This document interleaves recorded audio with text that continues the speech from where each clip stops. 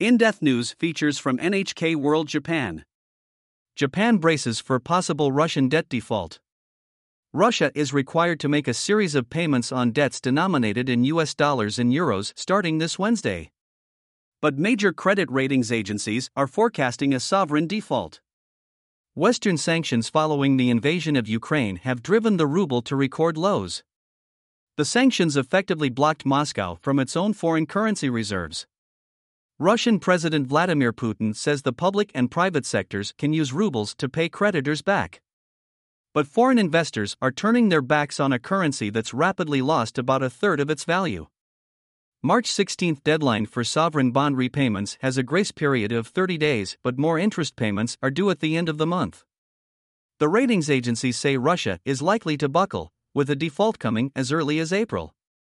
Nishihama Toru, a chief economist at Daiichi Life Research Institute, says the damage could be devastating not only for the Russian government, but the people too. Japan's investments on shaky ground. A Russian default in 1998 triggered a global financial crisis.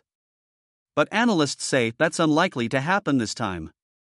That's because the country's outstanding payments on international bonds are at about $40 billion, relatively small. Still, economists say the country's economy is likely to shrink by at least 10% this year alone, due to a fall in exports and investments. That's causing plenty of concern for investors in other countries that have money at work in Russia, Japan included.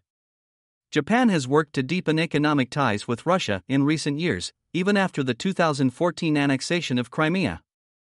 But Nishihama believes that could soon backfire.